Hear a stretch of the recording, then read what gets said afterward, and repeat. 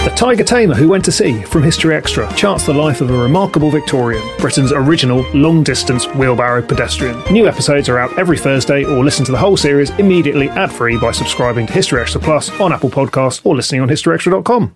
The legends are true. Overwhelming power! The sauce of destiny. Yes!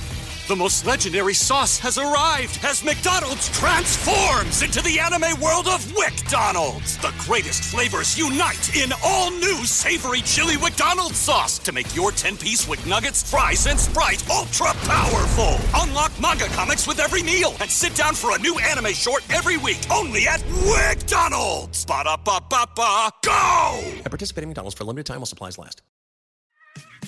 There's a lot that could impress you about the all-new Honda Prologue EV. True, it's got class-leading passenger space and clean, thoughtful design and intuitive technology. But what really sets the Prologue apart from the competition is that it's more than an EV. It's a Honda. Honda, the power of dreams. Visit honda.com/prologue to learn more. The National Women's Soccer League kicks off March 16th on ION. Out in front to Williams. It's a new Saturday night destination featuring the best players in the world. Takes a shot, she scores! See the full schedule and find where to watch at IONNWSL.com. Working moms have way too many to-dos. Switch to H&R Block and have an expert do your taxes for you. Block guarantees 100% accuracy and your max refund or your money back. And with your no surprise guarantee, you'll always know the price of your tax prep before you begin. You can even meet with a tax pro in a Block office or online from home. So take a breath, moms. This tax season, it's better with Block. Make an appointment at hrblock.com. All tax situations are different. Not everyone gets a refund. Limitations apply. Description of benefits and details at hrblock.com/guarantees. Welcome to the History Extra podcast. Fascinating historical conversations from BBC History Magazine and BBC History Revealed.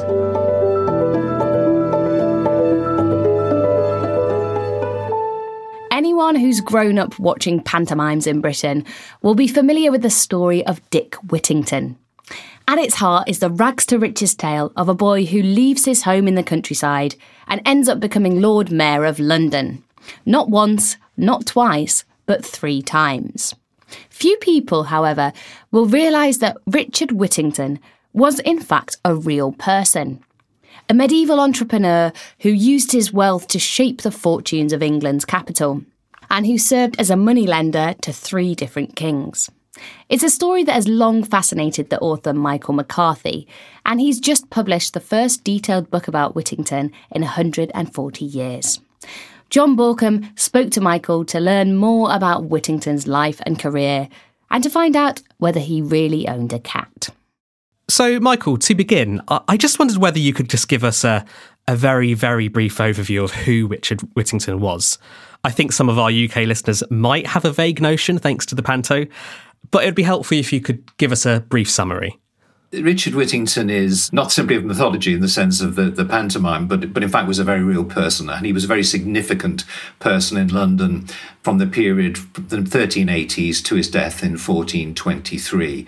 He served as Mayor of London 4 times. He was a supplier and a lender to 3 successive English kings, Richard II, Henry IV and Henry V, and did much else besides. Most significantly, on his death in March 1423, he left his entire huge will to be distributed for public and social works. And those works have been continuing under the auspices of the Mercers Company for 600 years. Fascinating. Do we know anything at all about his early life? This is the great sort of conundrum about Richard Whittington. We know he comes to our attention formally as something that we can prove in 1379, by which time he's aged round about 2021 and almost certainly has been an apprentice mercer under the auspices of Sir Ivo Fitzwarren. But there's a great dispute for many years over what the date of his birth was. And 100 years ago, they thought the date of his birth was around about 1350. In fact, his birth date is sometime in the year 1358, 1359. And what we know is that he doesn't know his father, Sir William Whittington. Whittington dies in the year of his baby's birth. And he is the third son in the family. He's 2 years younger than his brother Robert, who we do know was born in 1356 or 1357. So that gives us a clue to his age. And we're also able to track his age to some extent. And we're helped here by the mythology, by the pantomime story itself, because virtually all the images that we have of Dick Whittington, the pantomime character, is of a young boy round about 12 years of age. He's not a man of 22 or 23 when he arrives in London.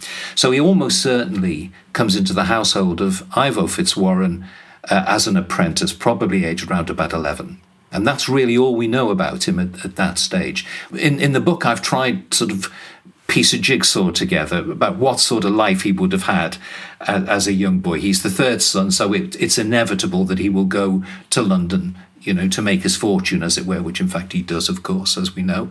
But also we can gain some insight into where he was educated. There were two principal schools in the area, the Abbey School, Lanthony Priory. So it's quite likely he went to one of those or was tutored at home from a monk from one of those.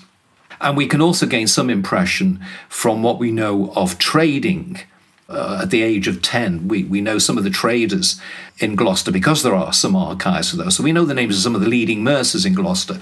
And I've assumed in the book that his mother, now a single parent, would have actually gone to maybe 3 or 4 of these people and actually said, can you sort of confirm who are the best mercers to actually send my son to? Or better still, I actually know who I'm sending him to, but could you give me further sort of substance so I'm certain in the judgment I'm making? Indeed. So when he goes to London, does he really have much say in the matter? Oh, no, I wouldn't think so. Not as a boy of 10 or 11. No, and I think that must have been really challenging. He will have seen, boys from other households, not too many, but he will have seen that in the area. And remember as well that what we've got here is a Gloucester on the one hand, the point of departure, and a London on the other, the point of arrival, that have suffered immense turbulence, really, over the last 20 years since the Black Death. And in terms of your original question, which is what do we know about him in those early years, the other problem we've got is something like 50% or more of the rural clergy died as a result of the Black Death. And it's that rural clergy that were most vital, most essential in actually recording births, deaths, marriages, events locally.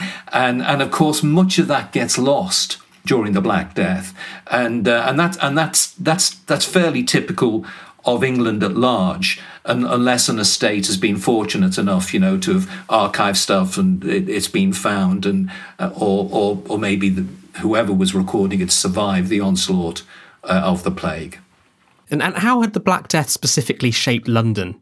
Well, the Black Death had a huge impact on London. So by the time, even 20 years later, that Whittington arrives, London is still a place of great turbulence, great change, but also of great opportunity.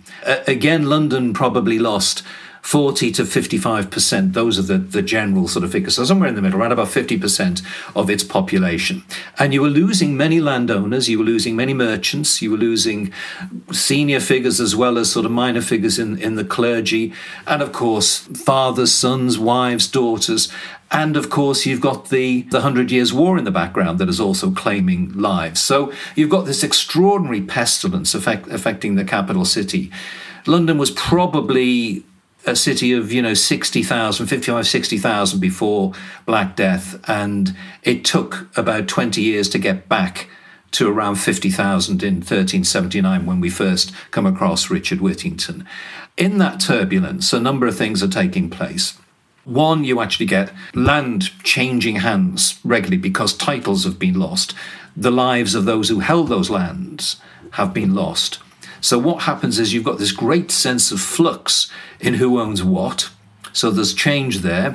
You've got an extraordinary level of in-migration from people in rural areas, even 20 years on, trying to find work, seeking to make their fortune. You've got a city that is at this time becoming, these are merchants essentially, who are becoming increasingly wealthy, and they're also becoming increasingly forceful in their relationships with the crown and vice versa. So Whittington comes into all of that. But underneath all of this is this sense of turbulence also means opportunity. And when I was first putting this book together, I had an alternative title that I used to have at the bottom of my notes, and I always kept it there, and it was Right Time, Right Place, Right Boy. Absolutely. Yeah, it does seem like it's very serendipitous, doesn't it?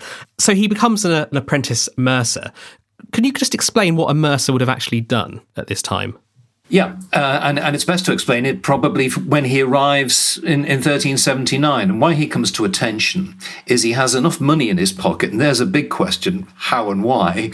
He contributes £5 to what was called the city's gift to the barons. The barons had all got rather fed up with the city and life in London and had gone back to the shires. And of course, they were desperately needed back to spend money. This is an age of growing consumption, growing ostentatious consumption at court, but also among the city merchants themselves.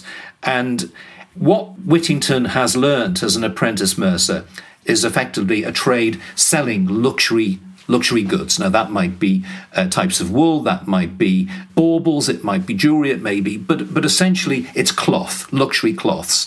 And much of the wool that he would have traded, as it were, outside of the court, he developed relationships with Venetian and Florentine merchants who would take this terrific English wool from the area in which he actually hailed, an area called the Rylands, and they would finish that wool off as very fine goods in Italy, and then he would bring it back. And that's where he began to make his mark and make his fortune. So essentially what we see really from 1381 onwards, throughout the 1380s, we see him arrive as a very young mercer in court, very significantly introduced by Sir Ivo Fitzwarren, his mentor, probably his backer, and related distantly as families. And he uses, and this is one of the main features of the book, he uses Fitzwarren's military connections, his military networks. This is the time of the 100 Years' War. And both the father of the young Fitzwarren served in the 100 Years' War, and both the father of Richard Whittington, but more curiously, Richard Whittington's father served as the Banneret Knight under Fitzwarren's father. So there is a connection. And whether Richard Whittington knew that before he left Gloucester for London, we don't know. But he certainly did by the time that he arrived. So there is a relationship between them. And the young Fitzwarren, probably in his early 20s at this time, is immensely well connected at court. Really very, very well connected. And he was the ward at court for a time to Edward III's wife. And so he has these doors that he can open. And luxury goods is the trading commodity. This episode is brought to you by ZipRecruiter. Daylight saving time is once again upon us, as is the debate about whether it's truly needed or not. But if you're hiring, it really doesn't matter. Because even though it may feel as if your day is longer, it won't help you find qualified candidates any sooner. There's only one way to do that. ZipRecruiter. Once you post your job, ZipRecruiter sends it to 100+ job sites and then uses smart technology to find people with the skills and experience to match the position. So spring forward with ZipRecruiter. 4 out of 5 employers get a quality candidate within the first day. Try it for free at ZipRecruiter.com/extra. That's ZipRecruiter.com/extra. Upgrade your home now at Blinds.com's anniversary sale and celebrate savings up to 50% off premium window treatments for years to come. Shop 100% online for modern Roman and woven wood shades, shutters, motorized options, and more. Do the installation yourself or have Blinds.com handle it. Say cheers to Blinds.com's free shipping and 100% satisfaction guarantee. Shop Blinds.com's anniversary sale now for up to 50% off. Save up to 50% at Blinds.com. Rules and restrictions may apply. Working moms have way too many to-dos. Switch to H&R Block and have an expert do your taxes for you. Block guarantees 100% accuracy and your max refund or your money back. And with your no-surprise guarantee, you'll always know the price of your tax prep before you begin. You can even meet with a tax pro in a Block office or online from home. So take a breath, moms. This tax season, it's better with Block. Make an appointment at hrblock.com. All tax situations are different. Not everyone gets a refund. Limitations apply. Description of benefits and details at hrblock.com/guarantees. Yeah, so he becomes acquainted with royalty, doesn't he? And he ends up lending them money. I mean, how does that relationship work exactly? Well, what starts off is of course, he develops the relationships through these networks. So you find him in his early years trading, as a very young man, to people like John of Gaunt and to Thomas Beauchamp, Henry Bolingbroke, who's Gaunt's son, and who actually he will then have a very close relationship with some years later when he becomes Henry IV. So he has all these relationships, and with Robert de Vere and other favourites of the young Richard II, which was a court of great ostentation. And so he fits in. He's young, the court is young, he fits in. He sort of exercises himself through these relationships, and he starts to make money on the trading front. But what then happens, as you rightly ask, is it then becomes known that he's made quite a bit of money. He's very interesting as a character in that he keeps his money liquid. So he doesn't go off buying bits of London, which was almost the city pastime at that moment, and places along the Thames. And what he does is he saves his money. And he makes it known, or it becomes known, that he's got cash in hand. He's discreet. He's trusted. He develops an extraordinary sort of reputation for integrity. And so people approach him, very senior people, and say, can we borrow this? We'll pay you back when. And at times, he doesn't push people for the repayment. He gets it back, but he doesn't push them. And all of that is a very measured style. But it's also, I'm not going to say opportunistic, but it was an opportune moment, and he knew he was far-sighted and intelligent enough to exploit those opportunities. And that's how he went through life. So you see him right towards the end of his life as offering counselling to Henry IV and Henry V, being responsible for the building of the roof at Westminster Abbey and things like this. And that's because in these early days he has shown himself to be somebody of immense trust and integrity. He's a guy of, he says in his will that I've always seen myself as a very pious and devout man, and the reason for distributing my will in its entirety like this is because I see I've got a sense of social responsibility. Indeed. And he holds a number of official roles, doesn't he? But how does he first become Mayor of London? Well, that's interesting, and it's one of the most interesting episodes in his life. He has served as sheriff by this time, and the typical route to mayor is to have served as sheriff 1 or 2 years before. But what happens prematurely almost, he started his civic career in 1384 as a common councillor, so that gets him into the sort of the civic path, as it were. But what happens without design, of course, is that in the summer of 1396, the sitting mayor dies in office, literally in office. Adam Bam, a very popular mayor who had saved London from probable starvation a couple of years earlier. And Whittington is not elected as mayor. He is literally installed by Richard II as mayor. And Richard II at this moment in time is having a very difficult time with the city, and the city are having a very difficult time with Richard II. So Whittington almost is, what's that phrase? Cometh the moment, cometh the man. And he's a well-known figure in the city, very highly regarded young mercer in the Mercer's Company.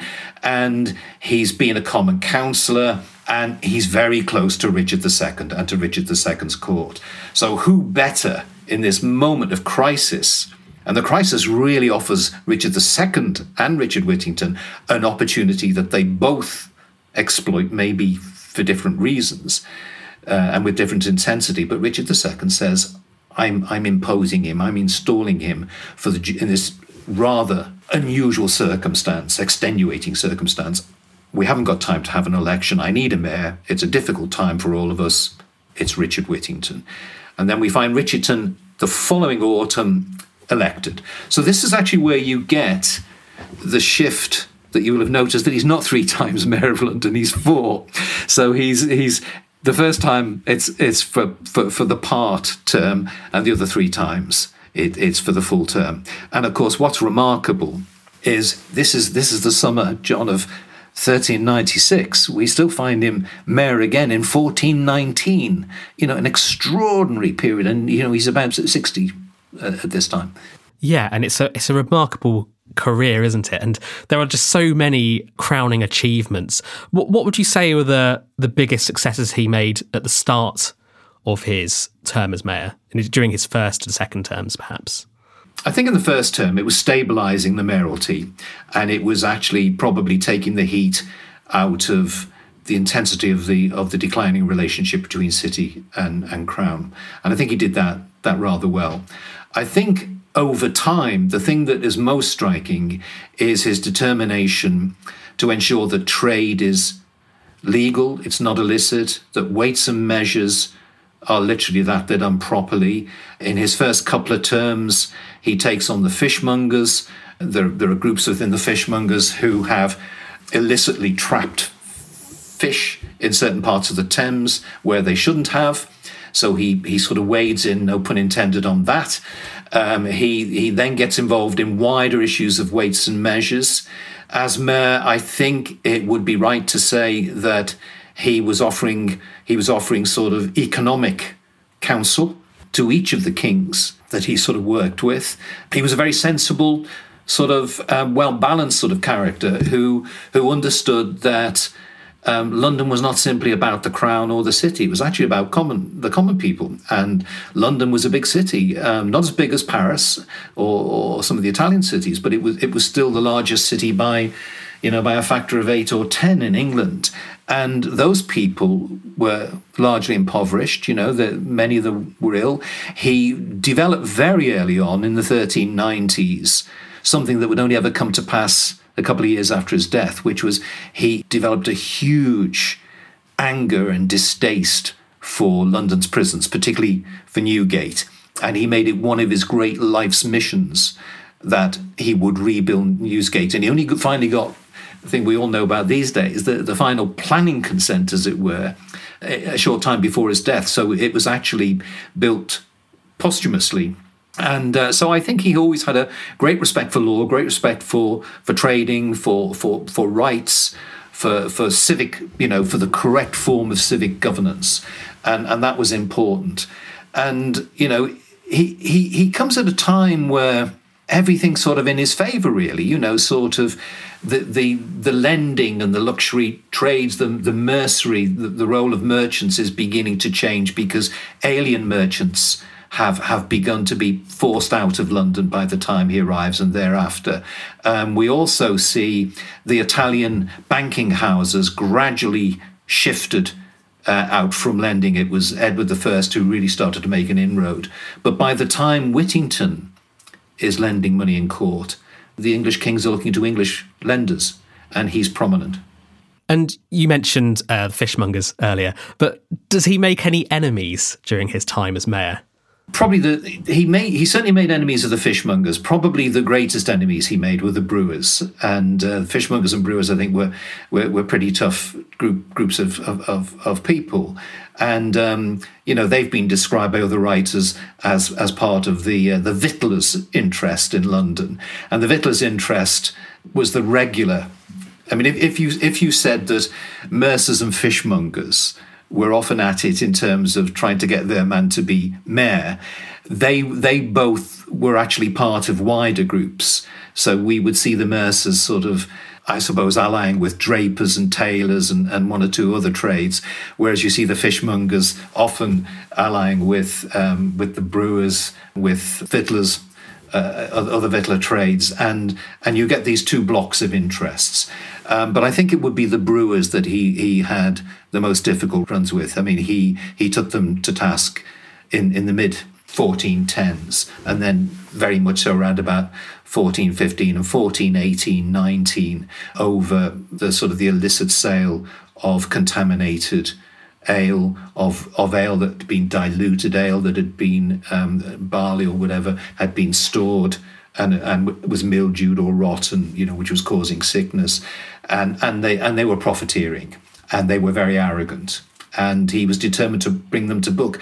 So much so that, in fact, he got into such a face-off with them round about sort of 1421, that his own friends were actually saying, look, you need to back off here. Your health is in danger, is at risk here. But there were also people, I think it would be right to say, in the city and in other trades who felt, actually, it's not all about you. What you're doing here, while we broadly agree with it, and you're right, it could have repercussions for the rest of us. We need to get on with our trades and our lives, so don't rock the boat too much. And of course, he also, under Henry V, he was selected by Henry V as what was described as the only man in London that was trustworthy enough and experienced enough to head his investigation into usury, which is a curious thing, because there would be other writers who would say, well, Richard Whittington indulged in usury. It's just the term that you deploy. Now, a little bit about Richard's personal life. He marries the daughter of his former master, doesn't he? He does.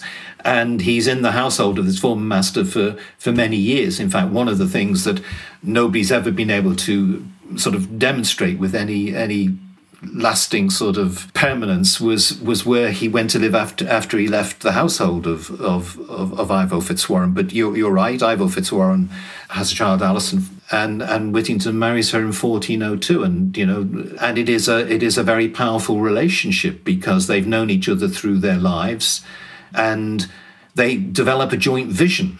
And that joint vision, and one of the things I found fascinating about this period, I found 5 or 6 really sort of strong examples of leading mercers and other leading merchants in the city who actually worked closely with their wives. They worked in tandem very often, whether they were making donations to churches or to almshouses or to the edification or re-edification of buildings or whatever. And he and Alice developed this vision for St. Michael Paternoster, and that took some years to actually unfold. In the very early days of that, she died, and it was an extraordinary relationship. And I think it points to the progressive nature of it. And it's not just that; they also became affiliated to mercenary guilds in the town or the city of Coventry at that time, with another couple who were their close friends. And so this shows that it was a wider relationship, and that it's families of particular trades very often, in fact almost overwhelmingly, married people, the sons or daughters of people who were in the same trade. And you could say that happened here, although Ivo Fitzwarren actually was soldier, mercer and lender and many other things. Absolutely. And Richard himself dies in 1423. He dies without children. What happens to his wealth? Well, that's the interesting thing. I mean, that's the key point, isn't it? That he dies without children. There is no heir, and his wife has died before him. Sir Ivo has died some years before him, 1414, and here you have a man who, by the time he encashes all of his money and his assets and his chattels, it's estimated somewhere around £7,000, and he sets up a team of 4 key people led by John Carpenter, who he'd known for a few years and became his chief executor, and with whom he wrote the will over a period of 2 years before his death. And effectively, what he created was something that was quite remarkable. He created not only the passing on of his entire wealth, and remarkable because it's been spent and invested over 6 centuries by the Mercer's Company, by his own company, but also, he, to use a modern term, he created in that small group what I would describe in modern parlance as a task and finish group. He recognized that although he created a list of the things that he wanted to do, and many of those were actually done very, very quickly, whether they were the giving of alms, the building of a wing at St. Thomas's, as it was described, for single mothers, or whether it was building, improving sanitation and these sort of things. The really striking thing is he said to these 4 men, and gave the final say on this to John Carpenter, most of this is going to take place after my death. And once I'm gone, And what's going to happen is things I've never heard of or been aware of will happen or come to pass. And I want you, and I'm giving you the authority, the executive authority, to make those spending and investment and donor decisions in my permanent absence. And that was a really interesting thing to do. It's that entrustment of this extraordinary sum of money, which is, I mean, I've never got into the game of trying to say, well, what's that exactly worth? But in today it would have been worth millions by comparison, and it's an enormous gift in volume, but it's an enormous gift in the sheer breadth of the way it was distributed. And here we are, 6 centuries later. I mean, it's his 600th anniversary at the end of March. Here we are on the brink of that, and we still have a Whittington hospital, a Whittington school. The Mercer's Company are investing in all sorts of social projects, and they were doing that, even before his death, but certainly as a result of his will, were able to expand that hugely, and have been doing that work ever since. That is a remarkable personal and a remarkable institutional act of charitable giving over an enormously long sustained period. Now, this is the big question. How did he become the subject of a pantomime? Yeah, it is, and it's an interesting one. And I always say to people that the important thing you need to know is, if you've seen the pantomime, if you enjoyed the pantomime, you need to find out about the real man. Oh, was there a real man? Yes, there was a real man. Yeah, and here's the book. But more than that, I think the pantomime is very interesting for a number of reasons. One, I think it does give us an insight, which we both were discussing at the beginning of the podcast, that he is actually saying to people, look, I've done, or what we find people are saying about him is that he's probably done a number of these things that are actually attributed to the pantomime character. So, did he have a cat? I don't think so. But would a houseboy who's an apprentice but looking after parts of the house of his master at that time have cats? Almost certainly. It's 20 years since the Black Death, and rats are a permanent feature of filthy, dirty, London. So he probably would have been responsible for that, for going into the cellars and the hallways and into the yard. And the cat in at this time in medieval life, but also mythology, is the cat can be looked both ways. It's as a sort of an icon or an adage of witchery, but more commonly it's associated with very good luck. And I think the cat is introduced on reasonable ground after his death as something that helped him make his fortune. It was the measure of his good luck. So it's an icon, but I don't think we should read too much into it, even though people have found small statuettes of cats here, there and everywhere in Gloucester and London and so on. But I think it's a charming part of the story. But what the story does tell us is, it tells us it was an allegory, really. It was pointing people to the fact, look, however poor, and he was assumed to be very poor. He wasn't, of course. But however poor you are, you could make your name in London. If you got on the road and you came to London and you had your wits about you and you were honest, you could make your way. And the myth, the pantomime myth, has him offering his cats, or his various cats, to rid the ships, the vessels of foreign traders, assumed to be Italian, by the way, of their rat infestation. And of course, he traded with Venetians, with the Florentines, Milanese, throughout his life, and that's how he made his first fortune. So it's an important allegory, and if it's a means to introduce children to medieval history, that's fantastic. That's wonderful. But what happens is that, I think probably the core of your question, and probably the real answer maybe you're seeking, is that he dies in 1423, but within 15 years, we're already hearing of him. Somebody who's called in sort of the ultimate merchant, the son of Morchandi. That's right about 1437, 1438. We don't know who that was. That was anonymously. But really from about the 1530s onwards, people are talking about him. They know about him. So that has been handed down. That's been handed down formally. People will know of him because over the decades after his death, we will have seen his good works come to fruition. not least through the offices of the Mercers Company, but also through the institutions that he'd funded before he died. So his name will be well known. He would have been well known as mayor 4 times, and all of that has been handed down. And that's why, if you like, I think sort of Elizabethan writers, dramatists, playwrights began to sort of hook into him and think, actually, there's a remarkable story here. And even their stories, the pantomime element of this, I mean, we move from history to pantomime really much later. Really in the 19th century, the pantomime takes off, the late 19th century. It's compelling, and it's a compelling story which has a great deal of truth in it. Now, I'd just like to say this, this book is a really impressive piece of research. It's so incredibly detailed, not just about Richard's life, but about life in England more generally. What was the most important thing that you kind of came across during the course of your research?